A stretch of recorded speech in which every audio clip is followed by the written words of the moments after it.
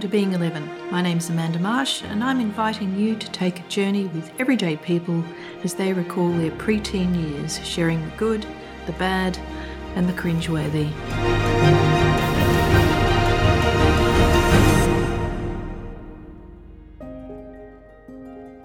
John, welcome to Being 11. What year was that for you? Yeah, well, thanks, Amanda. Yeah, and welcome to 153 Lake Street, Edenhope. Thank you. But, probably turning 11 was a very, very sad part of my life for a start. Right. I turned 11 on the 22nd of November, 1956. And my father passed away on the 15th of December, 1956. Heart attack. So he passed away, you think, from the results of some war injury? Yeah. He was what they call a 39er, so he had 6 years in the army, and he was an English migrant. Came out here in 1928 under what they call the Little Brother scheme. And, the people that sponsored him out here, and Australia was just in the start of the Depression, and it was a farming family just out of Hamilton at a place called Melba Forest. And he was only there a fortnight, and they said to him, well, Bill, we've sort of hit the wall here. We can only take you back into Hamilton and take you to the railway station and you're on your own. So then he would have been about 18. Oh, yeah, okay. 18. Yeah. 17, 18. So there he was on the railway station as, say 18-year-old, 17, 18-year-old, in a strange country, and his family were all back in England. Anyway, so he got work he actually came to Harrow, and why he came to Harrow, I'll never know, but apparently he met one of his old schoolmates. Neither one of them knew that the other one was out here in Australia. So, what's the chances? Oh, absolutely, yeah. So that was a bit of a community thing, and unbelievable how it happened. But anyway, they turned out to be good mates, and they both joined up with the forces after 28, 29 to 39. So they're here 10 years and making a bit of a name for themselves, only as workers. That's all they were, had nothing. And any rate, this other Englishman that Dad was, a young English bloke, was with Dad, and they were fencing. And actually, I can tell you, I drive past the spot just about every day of the week delivering the mail. And I think war was declared on the 23rd of September 1939, and the mailman went past, and he said to these two blokes, Dad and this Algie Lushington, war's been declared. And they said, bloody hell. They dropped their tools on the fence line on the side of the road, carved their initials in the tree, and walked into Harrow and got their papers and signed up. Wow. And went to war. And Dad did a big stint in the Middle East, Crete, then came back to Australia, and then finished up in New Guinea with the fighting the Japanese on the Kokoda Trail. So, yeah, but he got malaria, and apparently that knocked his heart around, and it was just one of those things that happened, and we weren't the only one. There was plenty of other people that happened that way. So that was the start. But so, basically when Dad died, and kids were, in those days, we were basically always told to be seen and not heard. And I'll never forget it. I remember the day as clear as a bell, the day of his funeral. And I wasn't allowed to go. I was the oldest of three kids at just turned 11. And a real good mate of the family, they were carting hay. And it was sheaf hay, and all done with the pitchforks, and a bloody stinking hot day. This is only a few days before Christmas, I might add.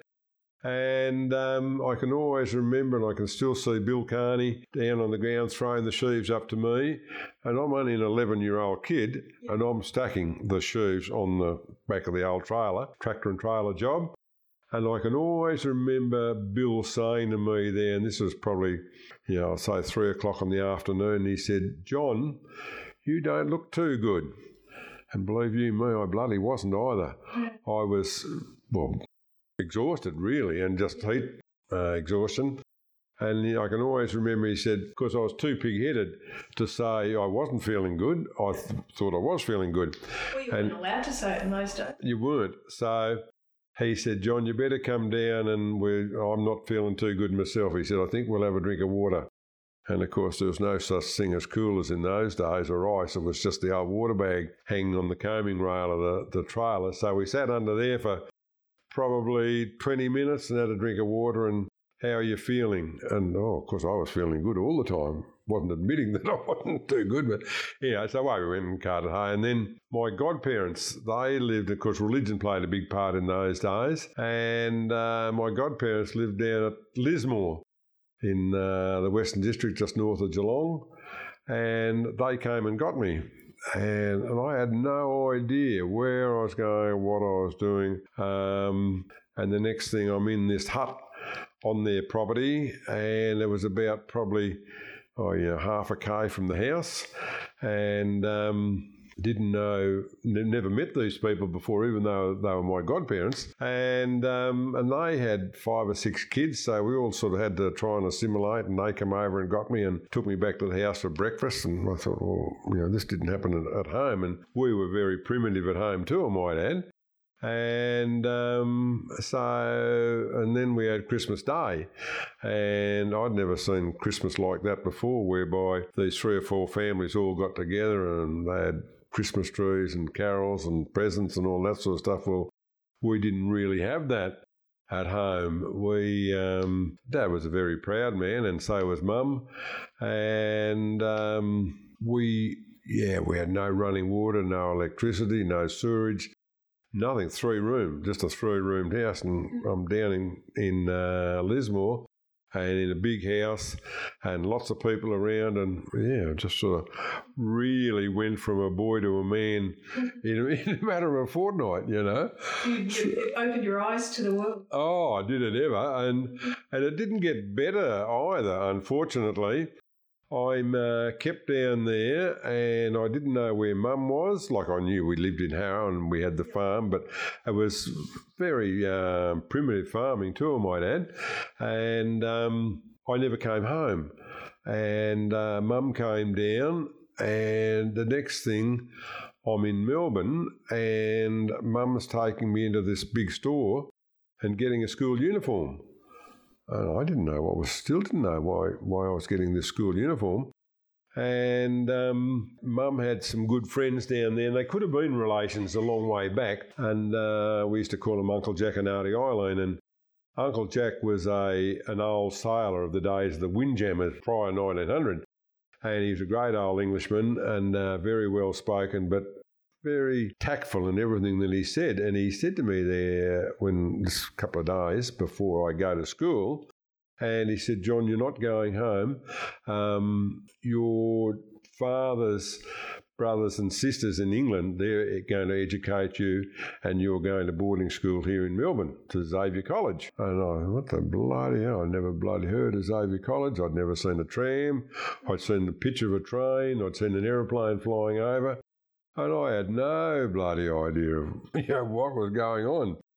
So at any rate, I got through that reluctantly, and then I learned to travel on the tram, and I used to go out to Uncle Jack and Auntie Eileen's once a fortnight for Sunday lunch from the school, you see. But they used to come and get me for a start, and then Uncle Jack would take me back on the tram and the bus, so that I knew the way to the school, and then I could do it in reverse after a while. So, but I always remember the very, very first time I saw a tram coming up the middle of the road, the middle of the road, I suppose, and I thought it was a bloody train. And I thought, what the bloody hell's going on here? Like, we weren't even used to a bitumen road. We only had a gravel track out there. And I thought, we're going to hit this bloody train. So, of course, I was pretty brave, and I got down behind the back seat and bloody hit in there. Hell no, that was no good to me. So, but anyway, it was a very steep learning curve. And so then I came home for the May holidays. Well, I'd never seen my brother or sister or mum for that 3 months. And any rate, I was presented with an axe, and your mother needs some firewood split. Yep. Right?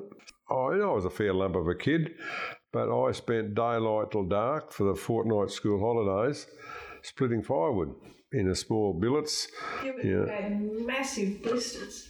Oh, well, you just got used to it. Yeah. And it had to be, they were only foot blocks. Yeah. And anyway, they'd paid someone to come and cut the wood and cart it in, and there was this massive great heap of wood there. So I spent basically 7 days a week there for the fortnight, daylight till dark, splitting 12 months' supply of wood, so that Mum had wood for the oven or the stove. And maybe I got a little bit of spare time, and I might have went and dug out a rabbit burrow or something like that. But that was my first school holidays, and then the second school holidays was in September. And Mum had probably 800, 900 sheep that had to be shorn. And the locals had organised a family, 3 brothers. And the oldest bloke, Graham, I think he was about 19, might have been 20. And Arthur was 16. And the youngest brother was Herb. And he was just a little bit younger than me. So they were the 2 shearers, and Herb and I were the rouseabouts, 2 11-year-old kids. And Graham could shear a bit. He could shear sort of 80 or 90. And Arthur was only a learner, so he could shear probably 50 maybe. But unfortunately, Graham got the chicken pox, and he obviously couldn't shear.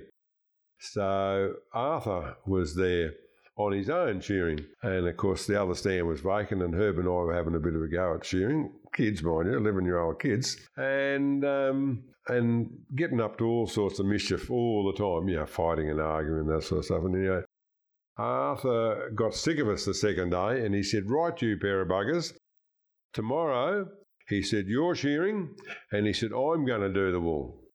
So Herb and I ashore, 2 11-year-old kids, and pick a sheep up to do it. Yeah. Oh, they weren't very big. They were little fine wool sheep, admittedly. But anyway, Herb and I put the day in shearing, and that was on the Friday. And to this very, very day, when we're only talking about it there a couple of weeks ago, we got 99 between us, and neither one knows who got the 49 and who got the 50. But so anyway, that was a story. But so Arthur done the wool, but one of the other funny things that we always remembered and talk about was we had a big old Ronaldson and Tippett wool press, which there's no such thing as hydraulic presses in those days.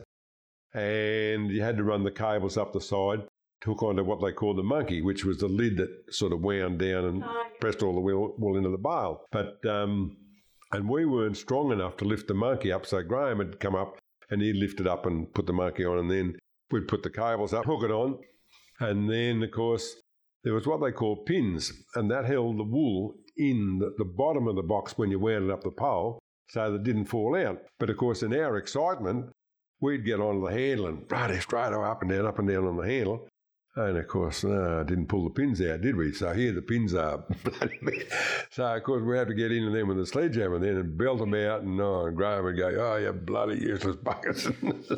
So at any rate, and I was telling this story at Herb's 50th wedding anniversary 3 or 4 years ago, and people were sort of with their mouths open and shaking their heads, oh, bloody 11-year-old kids, they wouldn't be able to work a wool press or shear sheep. And Graham was there and he was just going, they certainly did. And Arthur was there too, and he said, they certainly did. Then it comes to the Christmas holidays, then that was either ring barking trees or chasing fly-blown sheep. Like checking the sheep every day for flies and that sort of stuff. And I had an old sheepdog that they got for me called Smokey. Well, Smokey was my best mate. He was a bloody beauty. Wherever I went, walking around the different paddocks, and they weren't open fields like we see today. They were pretty scrubby sort of paddocks, so sheep could get down anywhere that was fly blown. And you basically had to walk every square inch of 600 acres to make sure that, you didn't lose a sheep anywhere. And old Smokey and I, he'd catch a sheep for me and I'd have a pair of shears and a bottle of fly oil with me and treat the sheep and let him go, or it might be grass seeds in their eyes or something to do that. And then to be back and get the axe and start ring barking trees, just to try and clear a bit of land. That's hard work. Yeah, but boy, do you reckon I look like I've been knocked around? Well, I'm just thinking I don't know too many 11-year-olds who could even consider doing that now.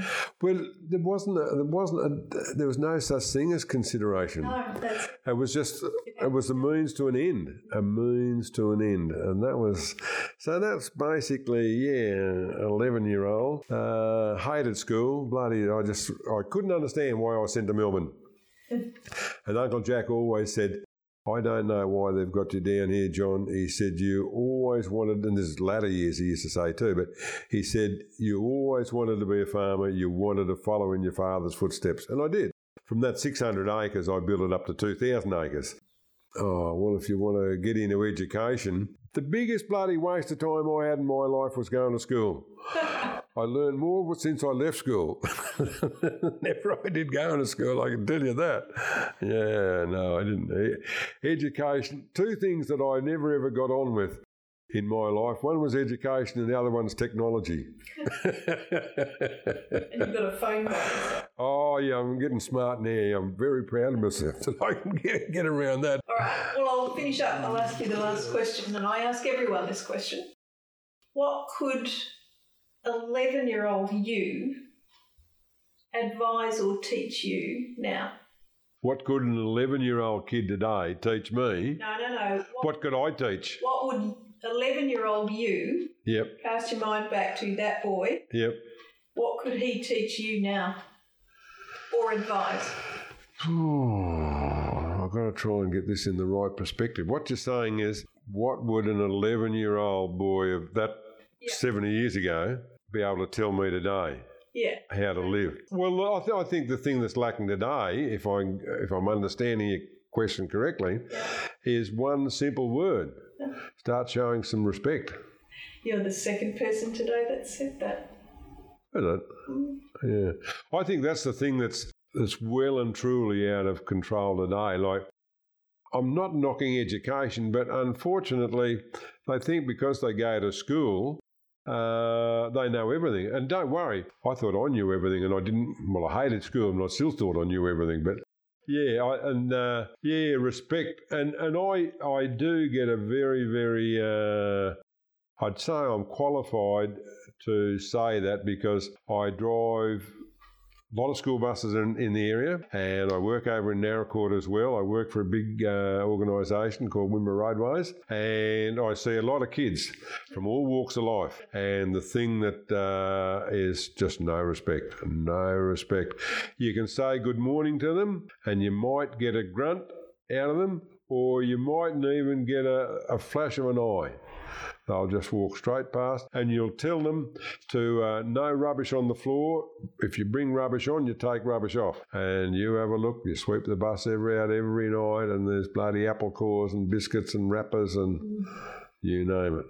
That's disappointing.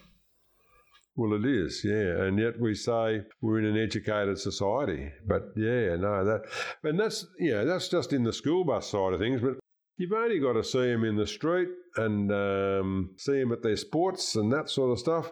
Their language, and there's just no respect for anything. No respect.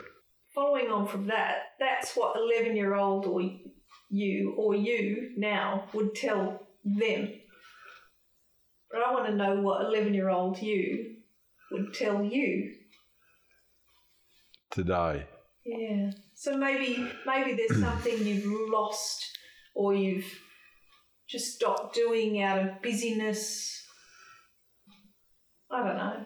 But what would he tell you to maybe do more of or to do less of? Yeah. Just try and enjoy yourselves. Like, try and get the right balance. Yeah. Enjoy yourselves and do something productive, like whether it be wash the dishes or clean up your clothes and that sort of stuff. And I see it in my little jobs now of helping people out. And yeah, you can tell them, but you know full well it just goes, yeah. That's why I'm bald. So do you think you found that balance? Oh, absolutely. Yeah. Thank you for sharing your story and your time with me, John. It's been fun. And thank you, Amanda. Yeah, enjoyed our talk.